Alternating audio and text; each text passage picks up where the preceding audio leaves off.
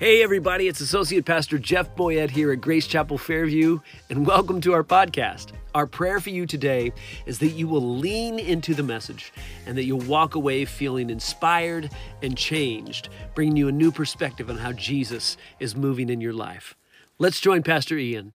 It was really unfortunate last week, first time in 13 years of doing this sort of ministry, preaching on Sunday mornings. I always wondered what it would be like to wake up on a Sunday morning and be like not able to attend church. And I figured it out last Sunday. So I appreciate y'all's grace for that. I'm glad nobody clapped. That was good.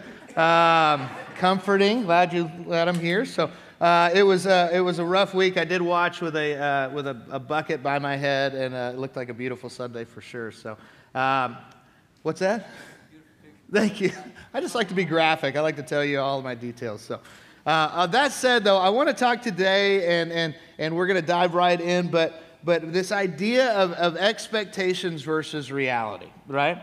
And so expectations versus reality is such a pivotal and such an important part of life, because I'm pretty convinced that the more we have expectations that don't align with the reality, I think it's safe to say that disappointment and disillusionment is the distance between expectations and reality, right? So if we expect something to go a certain way and it actually goes this way, the farther the gap between the two is how disappointed or disillusioned or confused we will become. Can anybody relate to that? Jerry's in. Jerry's confident about that. So the truth is this happens on big levels, big spiritual levels. It also happens on very non-spiritual levels. And so I got to talk to you this morning about my marriage. But she loves it when I do this. A few years back, this was way back, and I might get this story wrong. So I'm glad the lights are down. I can barely see her face. So Amanda was wanting, I gave her a ring, and it was this beautiful antique ring. It's what she said she wanted, and I found one. My family had one, so I passed it down. It was such a beautiful thing. And ultimately, I just couldn't afford anything else at the time. And so I gave her our wedding ring, and she loved it. And she goes, hey, I would love a wedding band, like, that thing that goes with it. And I'm like, oh, don't be greedy, But she really wanted a wedding band, and for years, she's wanting this beautiful band, nothing audacious, nothing crazy, just a wedding band, a simple band. And it was a known thing in our home that she wanted a wedding band. She's not, somebody who wears a ton of jewelry and ton of stuff, but she just wanted this wedding band to go with, like, kind of complete her wedding set. And so, of course, it was time for a gift of some sort. I don't even remember if this was birthday or anniversary or what, but it was Christmas. That makes more sense. So I'm always getting you such wonderful gifts. And so I just get the bright idea, like, I know she wants a wedding band, but I'm thinking earrings. Don't think too much, husbands. And so I'm thinking earrings, and I go to this lady, and kind of weird, like, I think back on it, I'm like, how did I even meet this person? Like, it was like in like a mall behind me. It was very shady. It felt weird.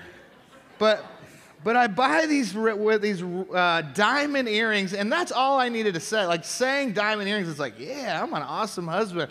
But when you looked at them, they looked more like stones out of a creek. But they weren't big, and they were kind of rocky looking. I mean, they were cloudy for sure. But either way, I put them in one of those cool little jewelry things, and I went to Amanda, and I was so excited to give you my gift, and I want to go on and give it to you. And so I pull out a box that looks like a ring box, right?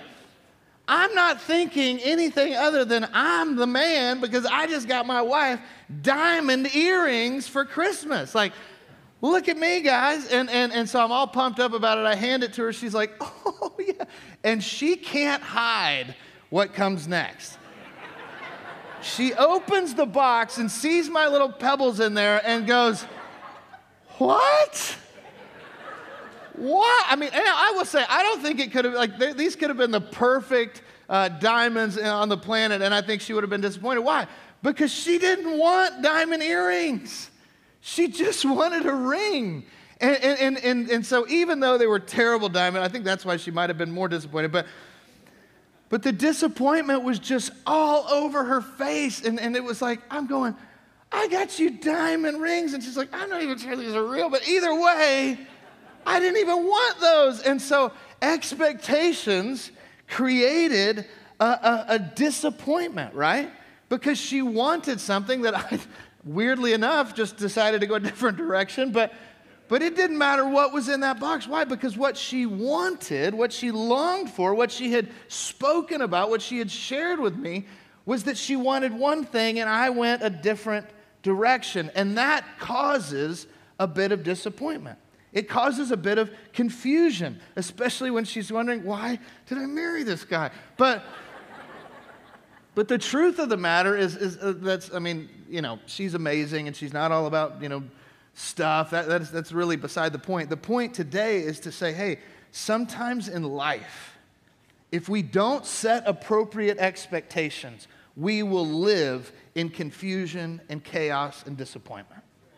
If we don't have a proper expectation of what is real, not what your emotions want, not what you think you want, not what your position wants, but what's actually going to happen. If you don't have appropriate expectations, you will live a confused, disillusioned, and upside down, turned around life. Because you'll constantly be thinking for a thing, and it'll constantly be letting you down and confusing you and turning you around backwards. And Grandpa John, in his letter, absolutely addresses this as we open chapter 3. As we've continued to progress through this story, John is articulating some expectations, setting some expectations about how to live this Christian life, talking to a church, talking to a community that has been turned around, disappointed, and backwards because what they thought it was going to be like, it wasn't like. And they allowed the confusion and the dysfunction to cause fracture and brokenness right here amongst them. And so he's writing in, clarifying, bringing expectations forward and saying, hey, this is what life in the kingdom is really like. And so as we jump in today, I want us to hear it through the lens of how are we setting expectations in order for us to really know, where do I belong? Where do I fit? Right? Let's read together. 1 John 3, 1 through 3. It says, behold, what manner of love the Father has bestowed on us, that we should be called children of God. Therefore, the world does not know us because it didn't know him. Beloved, now we are the children of God, and it has not yet been revealed what we shall be like. But we know that when he is revealed, we shall be like him. For we shall see him as he is. And everyone who has this hope in him purifies himself just as he, Jesus, is pure. Let's pray together. Father, we love you, and we submit just these next few minutes to you and say, God, have your way. God, help us to open up our hearts in such a way as to hear your words, not a guy's ideas, not just a religious ceremony, but God, right now, would you speak, oh God, to the heart of your people, to the heart of your church, to set expectations so that life doesn't flip us upside down and turn us around and push us out on our way, but that we would be steadfast in who we are, both in your eyes and in this world. We honor you today, and thank you for these moments we share in Jesus' name. Amen? Amen. Behold, what manner of love is this? And that opening phrase, I love the word behold, so much so that I put it on my arm. But that was a second anniversary thing. But the whole idea of behold is that it is this annunciatory, that's not a word, it is an announcement of something to come. It is an attention grabber. It is not to be read as just, behold, what manner of love is this that the Father, it's good. It's behold, like, look, it's coming. Look what's over there. And none of you looked, but that's okay. Behold is this powerful word that's an attention grabber that sends your eyes in a different direction. It is to snap you out of the mundane and to go, hey, we're at chapter 3. I've been writing for a while. Look, there is something incredible. There is something, when we're talking about setting appropriate expectations, it all starts here. Look at the love of God that He has for you. Look upon this love. Look at what manner of love the Father has bestowed on us. You want to start on appropriate expectations about life? Start at the love of God itself. And so look upon this love. And it says, look what, with intentionality, take a minute. Don't just be passive. Don't miss it. How much of our life do we zone out looking at a screen, driving by, and we forget to see the beauty all around us? And He's saying, hey, I want to help you right now. I want you to see some expectations, but it starts by looking upon this love that God has for you. And what manner of love is this that's also, it's translated in an interesting way. This is a special type of writing, and it's talking about love being exotic or foreign or extraordinary. He's saying, look, behold, what manner of love is this? This is exotic love. This is foreign love. This is extraordinary love. This is no common love. This isn't something we've seen before. This isn't something you know about. This is a brand new thing. God's love for you is beyond what you've commonly assumed. And He's saying, look at it. Because when you look at that love, it will change everything around you. And as we pursue life, everything is vying for our attention, right? Except the humility of God. Everything is longing for you. Look at the pressures of the week to come. Look at the busyness of your schedule. Look at the bank account. Look at how few people are here. Look at how few things you're selling. Look at how few interviews you've got coming. Look. Look on this Facebook page. Look on this website. Look at this thing. Look with your eyes. And God's saying, hey, look at this. I have an extraordinary, unique, foreign, exotic love for you that is uncommon and otherworldly. And the more you put your eyes on it, the more you focus on it, the more you abide in it, the more your life is going to be prepared, and the expectations of your life can get set so that when hard times come, they don't break you. Because make no mistake, hard times will come. You can't stop it. It's like trying to stop the wind, or the scriptures say, it's like trying to grab oil with your hands. You can't stop it. You can't prevent it. You can't make it different. You didn't do anything wrong. Somebody needs to hear that today. Just because you're in a hard time doesn't mean you did something wrong.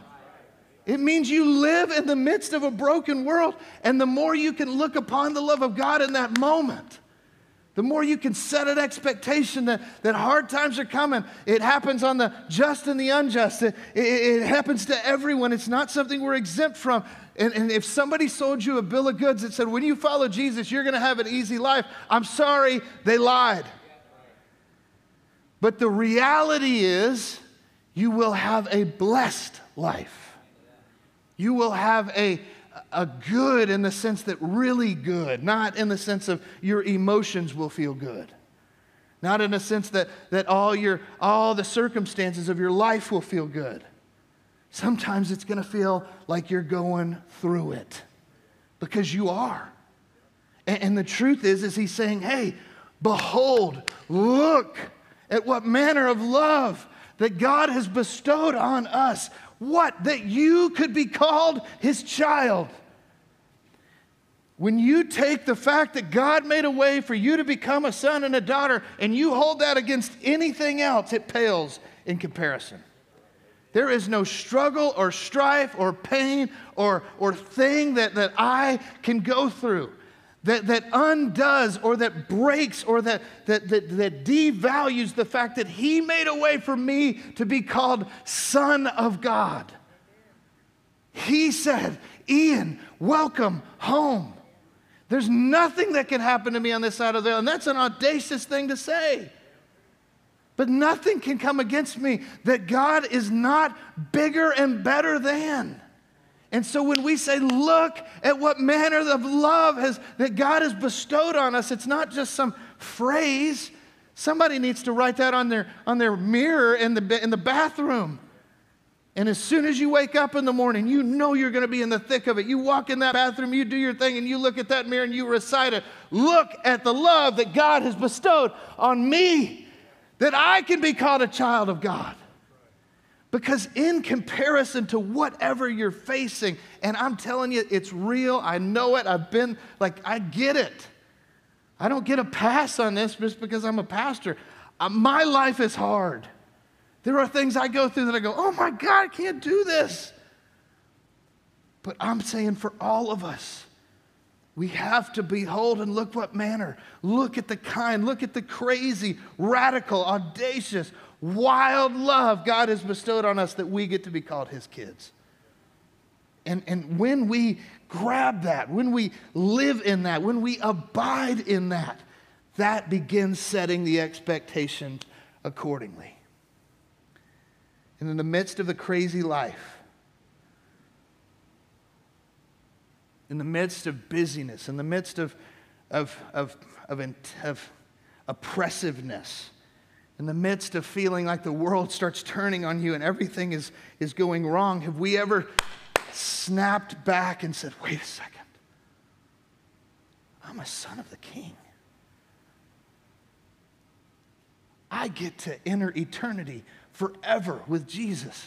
Not because of what I've done, but because He saw fit to call me home, to come and sacrifice His life, to live a life, to die, to be resurrected, and to be ascend into heaven, all so that I could be made whole and made right with God.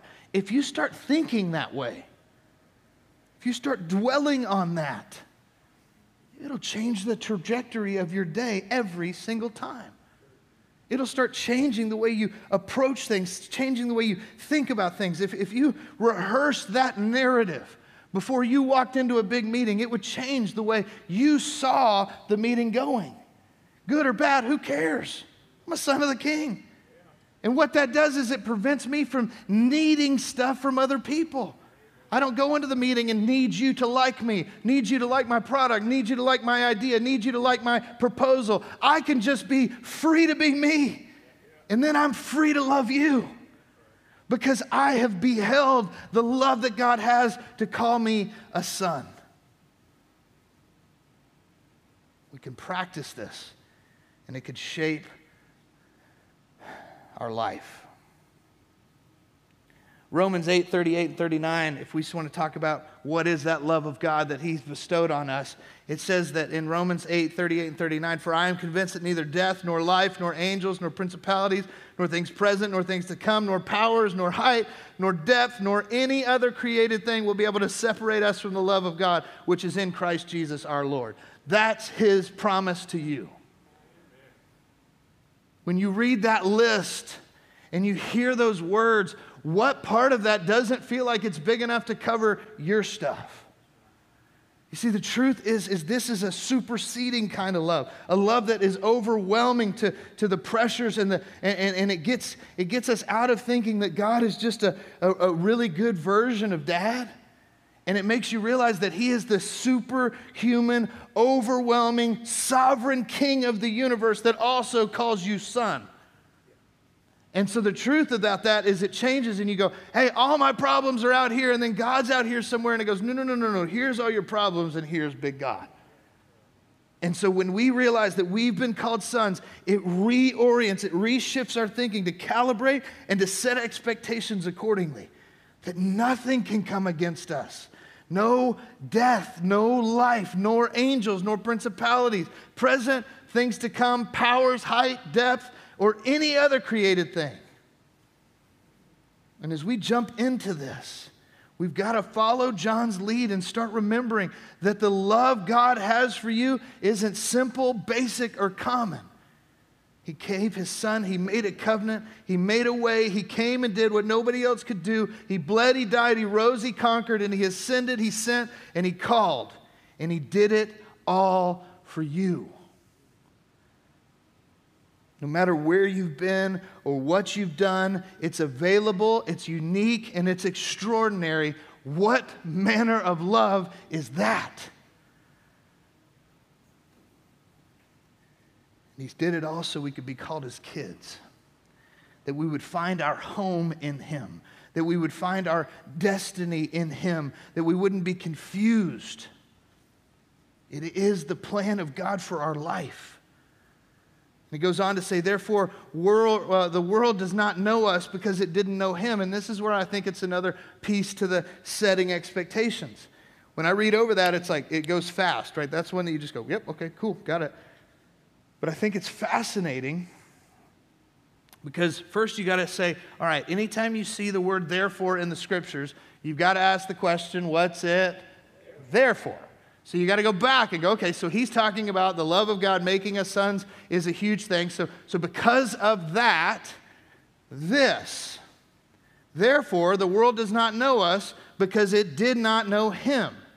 So because of the wild love God has for us, because we are in his family and we live not in the kingdom of this world, but in the kingdom of God where he rules and reigns, the world is not going to get you. And I think this is fascinating because I don't know about you, but like a lot of life is spent asking a question, where do I fit in? Does anybody dare to think back to middle school? Oof. If you're in middle school, I love you. We're praying for you. You're going to get out soon. But you think back to those times in life where everything in you just wanted to belong. Everything in you wanted to figure out where you fit. Everything about life was spent just trying to get my identity. Now listen, I've been a big boy my whole life. It wasn't a joke. Somebody laughed, like, I don't know. I have. I went into 5 years old, no, it's maybe 6. I went in, I was going to be a football, I was going to play football for the first time. I thought it was so cool. And Brentwood Blaze, I walked in, and I walk in the room, they're like, yeah, double striper. Which I think back on now, and I'm like, what a terrible way to identify kids. Like, okay, he's a tolerable weight, he's a double for sure. Like, and what all that means is the double stripers are too big, they can't hold the ball. Like, because probably they'd kill somebody, right? Like, so you're a double striper. So they walk in, they're like, double striper. And I'll never forget, I'm like, okay, cool, what's that mean? And I'm like 7 or something. I weighed like 105 pounds. Like, golly, man, you're a big old boy. And so I'm a lineman for sure.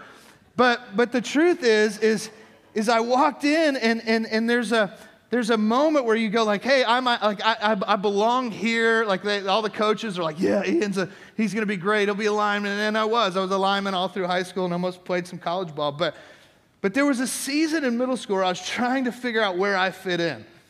And so a big old guy like me, it makes sense. I should try skateboarding.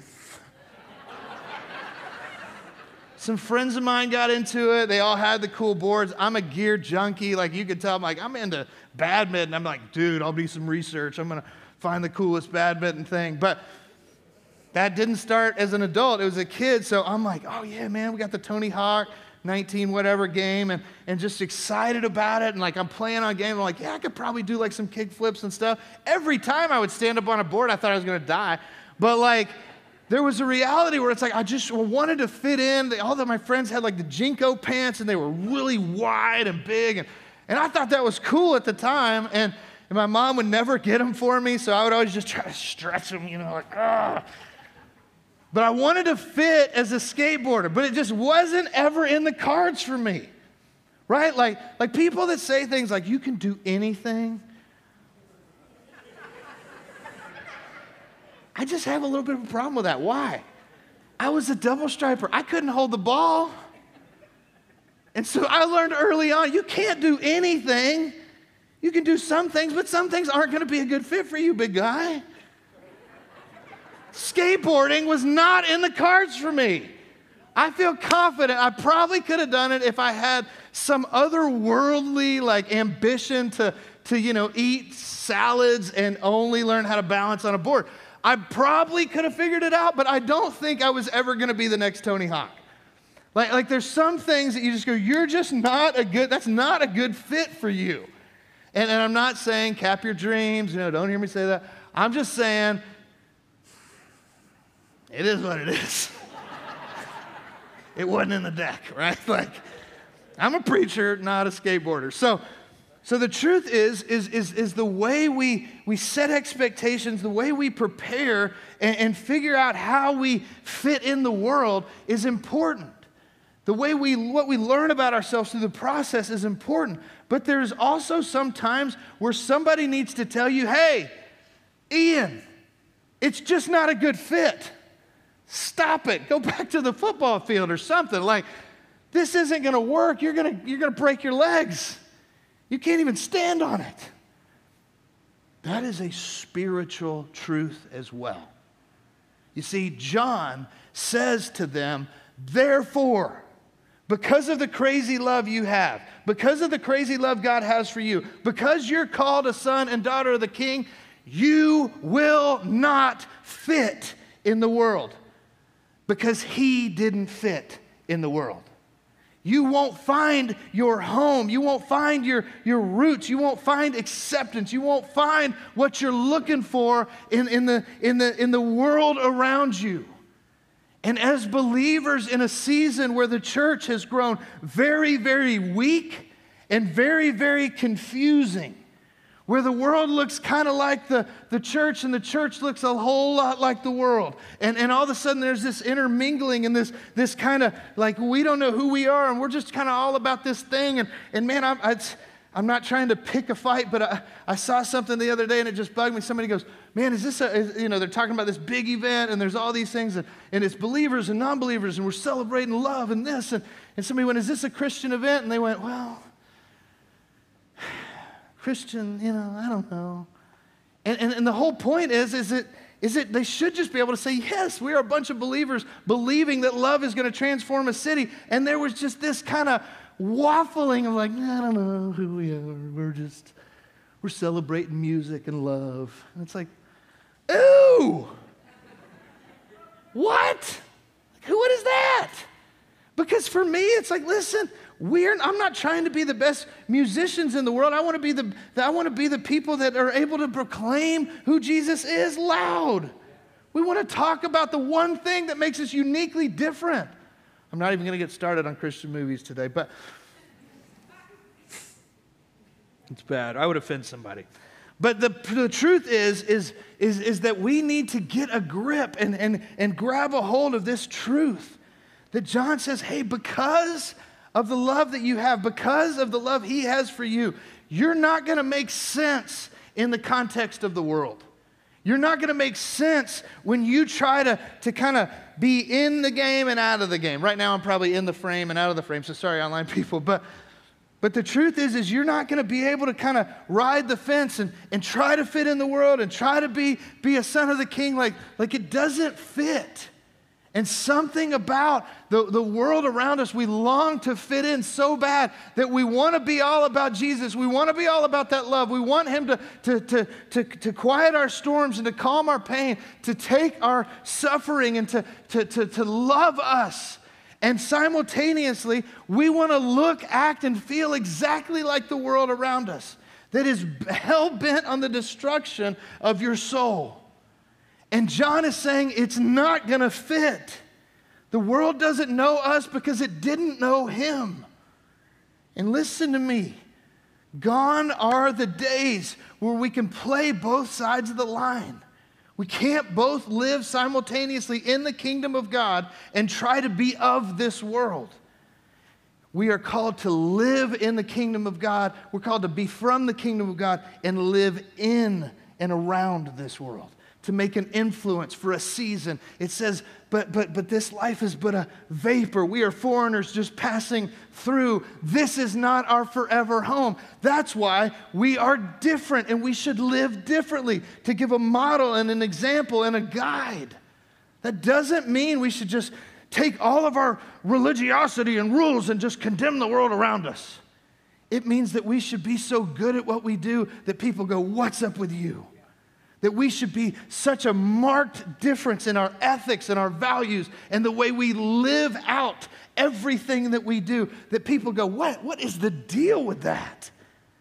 What is the deal with this place that you lead? I mean, what's the difference with this business that you run? What's the why you're the only plumber I know that does the work he says he's going to do and honors me in the middle of it? That's because the Jesus I love. Adam, you run an insurance company. It's like to run an insurance company differently because you love God. To show the world I love God by the way I run a business is different. Because if we try to do it the way the world does it, it's not going to fit. It's not going to make sense. Our being, our soul will revolt against us. Because it's saying, listen, the world is not going to get it. You're not from there. It doesn't know us because it didn't know him. And he goes on, he says, beloved, now we are children of God. And it hasn't been revealed what we shall be like, but we know that when he is revealed, we shall be like him, for we shall see him as he is. And I love this language here. It gives room for this mystery that's to come, meaning we don't know yet everything about Jesus. We don't know every single thing that is to be known about God. That's what makes him God. He is great. We are people. And so we don't know everything about him. But we do know some things about him. And so as he says, hey, listen, you want to get good expectations about your life? You need to behold this manner of love God has for you. You need to understand that you're not going to fit in this world. It's not going to make sense. The world's not going to accept you. The world's not going to be kind to you. It's not going to treat you well because you're not from here. And the more you live out who God's made you to be in the kingdom of God and the world and influence he's put you in, then the better off you're going to be. Stop trying to live like they live. That's not going to work. And the truth is we don't know what he's going to make us like, but we know when he appears, it's going to be like him. And so that could leave you in a place where you go, well, man, I don't know, what's that mean? But the truth is, we know a lot about Jesus. We know a lot about the way he is. Real quickly, I've got 9 points for the sermon today. I hope you're not ready to go. What? We'll go quick. 9 points about who Jesus is. I promise this is going to go fast. Number 1, he counsels us, he fights for us, he fathers us, and he brings peace to us. How do I know that? Isaiah, oh my gosh, somebody's calling me. Who did it? He counsels us, he fights for us, he fathers us, and he brings peace to us. Isaiah 9:6 says, for unto us a child is born, unto us a son is given, the government shall be upon his shoulders, and his name shall be called Wonderful, Counselor, Mighty God, Everlasting Father, Prince of Peace. That is not an unknown part of who Jesus is. That is who he is. And if you're not experiencing him in that capacity, you are missing something he wants to give to you. He wants to counsel you, fight for you, father you, and bring you peace. Number 2, he's full of grace and he's full of truth. John 1:14. And the Word became flesh and dwelt among us. We beheld his glory and the glory of the only begotten of the Father, full of grace and truth. Number 3, he sympathizes with us. Hebrews 4:15. For we don't have a high priest who can't sympathize with our weaknesses, but was in all points tempted as we are, yet without sin. Number 4, he embodies humility. Philippians 2:7-8 says, but he made himself of no reputation, taking the form of a bondservant and coming in the likeness of men. And behold, being found in appearance as a man, he humbled himself and became obedient to the point of death, even the death of a cross. He didn't come in beauty, he lived out humility. Isaiah 53:2. For he shall grow up before him as a tender plant, and as a root out of dry ground. He has no form or comeliness. And when we see him, there is no beauty that we would desire him. It's fascinating. Like, if I'm making the the plan for how to enter into the world, and it's like, man, this is just my brokenness, and it's kind of silly, but are you going to intentionally make your look unappealing? Think about that. Could Jesus not have looked like, however he wanted to? But he chose to reserve that and recognize this has nothing to do with life. That's a delusion of the world. He came in humility. He lived it out. He didn't just talk about it, he did it. Number 6, he's miraculous. Matthew 17, 2 and 3, it says, he was transfigured before them. His face shone like the sun, and his clothes became white as light. And behold, Moses and Elijah appeared to them, talking with him. If you have for some reason, let go of the fact that Jesus isn't just good, he didn't just die for you one day, but he is the living embodiment of the miraculous here on earth, then you're missing a fundamental part of who he is. If we've let go of that for some reason, some disappointment, some confusion, some expectation versus reality moment, then we need to recognize like that's a lie, and I need to grab a hold of it. Jesus is a miraculous king. He can do all things. And just because he didn't do it the one time you asked doesn't mean you should stop asking. Just because he didn't do it the way you thought he should do it doesn't mean you should stop believing. It just means that you are submitted to the sovereign will of the King that has given you freedom to ask any way you want, and then be comfortable to know that his ways are better, higher, more wonderful. And so if we get disappointed in that moment, it's because we didn't believe something that was right. We didn't grab it in the right way, and we missed something. We go, wait a second. There was a moment there where I stopped believing Jesus sat on the throne, and I started believing me and my wants sat on the throne. And so we've got to go back and go, wait, Jesus is miraculous. Number 7, he's full of wisdom and grace. Luke 2:40, it says, and the child grew and became strong in spirit, filled with wisdom, and the grace of God was upon him. Number 8, he is real, and he's not imaginary. John 20:27 says, then he said to Thomas, reach your finger in here and look at my hand. And he reached your hand here and put it into my side. Do not be unbelieving, but believing. You see, Jesus is not some ethereal mist that we just kind of pray to and wonder about. He has a body, it's risen, and he is in heaven. He is located there. We're not talking about some God that's just an idea. We're talking about the risen King of the universe. And he's real as us. But yet this mystery, right? Number 9, he has favor with God and man. Luke 2:52, and Jesus increased in wisdom and stature and in favor with God and men. See, beloved, we don't know what we will be, but we know we're going to become like him. This isn't a mystery. We don't have to guess. The beautiful King Jesus is all of those 9 things and more. The world will hate him, and therefore the world will hate you when you become like him, and that's okay. And it is the embodied moment that we realize that final line in this verse, the final line in this piece that we're looking at today, and everyone who has this hope in him purifies himself just as he is pure. The more you grab a hold of this, the more you reflect on him, the more you recognize that the world is going to resent you for becoming like him. Why? Because they resented him. The more we become like him, the more they resent us, the more we then reflect on him and remember him and know that we're going to become like him. We purify ourselves just as he is pure.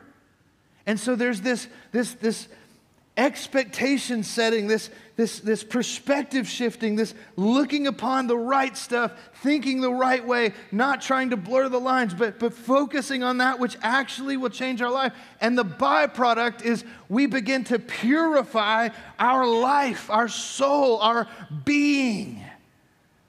And purity matters. This isn't talking about purity in the sense of like don't kiss your girlfriend in high school. This is talking about purifying that which has been distorted or disdained. Purifying the brokenness of our thinking, purifying I think about purifying water and living out in the country. We used to live out in Williamsport, and Jerry and them in their basement, it looks like, wizardry is happening down there. The water comes in from the well, and it goes through the UV lights, and it goes through all this stuff, and it comes out of the charcoal, and it goes from stinking like sulfur to being very palatable and tasting great. Purify yourself. Just as he is pure. Clarify. Take the stank out. Get the brokenness out. Get the sediment out. Get the truth in and get the lies out. That's what he's saying happens when we set expectations and we look upon Jesus. We stop trying to conform to this world and we let the kingdom of God transform our life. We will become like him. And so we can rest assured that we know who we are, where we're going. And I love this about Jesus. Right before Jesus knelt down to wash the disciples' feet, it says that he knew where he had been and he knew where he was going. So he knelt down. And beloved, if we want to be able to serve, to love, to humble ourselves, then we have to stop looking at the world the way the world does, and we have to start looking at the world the way Jesus does. Be willing to serve those who are going to turn their back on you. We've got to be willing to lay our life down for those who are avidly opposed to you. We've got to offer forgiveness to those who mock you. You see, you don't just get to become like Jesus part of the way. It's an all or nothing deal. But it's the best deal you'll ever make. And so the truth is that we as believers have to go, hey, I know where I've been. I know my story. I know what's taken place back there. I know who I was and I know who I am. And I know that this is not my home. This is not my forever. This moment doesn't define me. So in this moment, I can choose to lay my life down because it's who Jesus is. It's what he did, and it's what he does. And it's what he commands us to do. And as we do that, we purify our life, our soul, our being to be clarified, to be tolerable, to be beneficial to the world around us. Amen?